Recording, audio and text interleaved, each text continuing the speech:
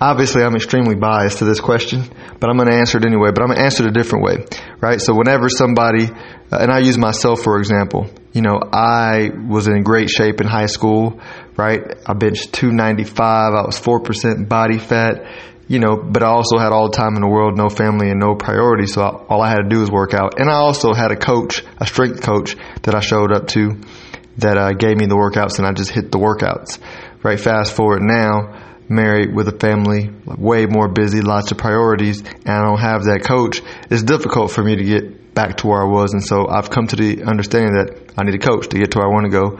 I need a coach, or I'm not going to get in the shape that I want to be. Obviously, I'm not trying to get back into my 17, 18-year-old shape, but back in shape.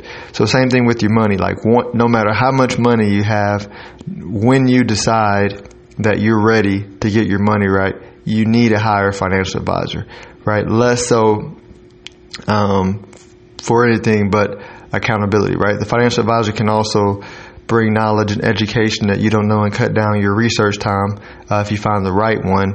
But what's most important is accountability. So you need to start as soon as possible. I know plenty of advisors that don't have minimum accounts, including myself at the moment. But you go now.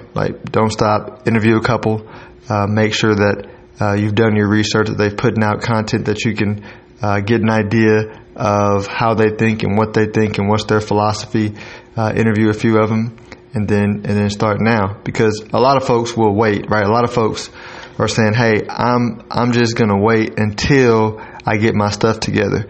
Well, you're not going to get yourself together until you open up to somebody. Look, and I understand that it's extremely embarrassing to have somebody look at your mess. But my point in saying this is it's not about being perfect. My money isn't perfect. I'm not perfect. I still have student loans.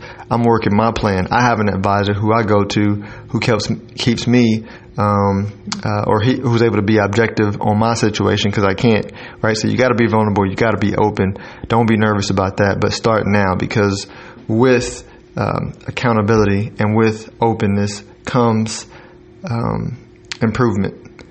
That's just my 2 cents. You need to seek your own investment counsel before making any decisions. This is for informational, educational purposes, and this is not meant to be for financial advice. Y'all enjoy y'all's day.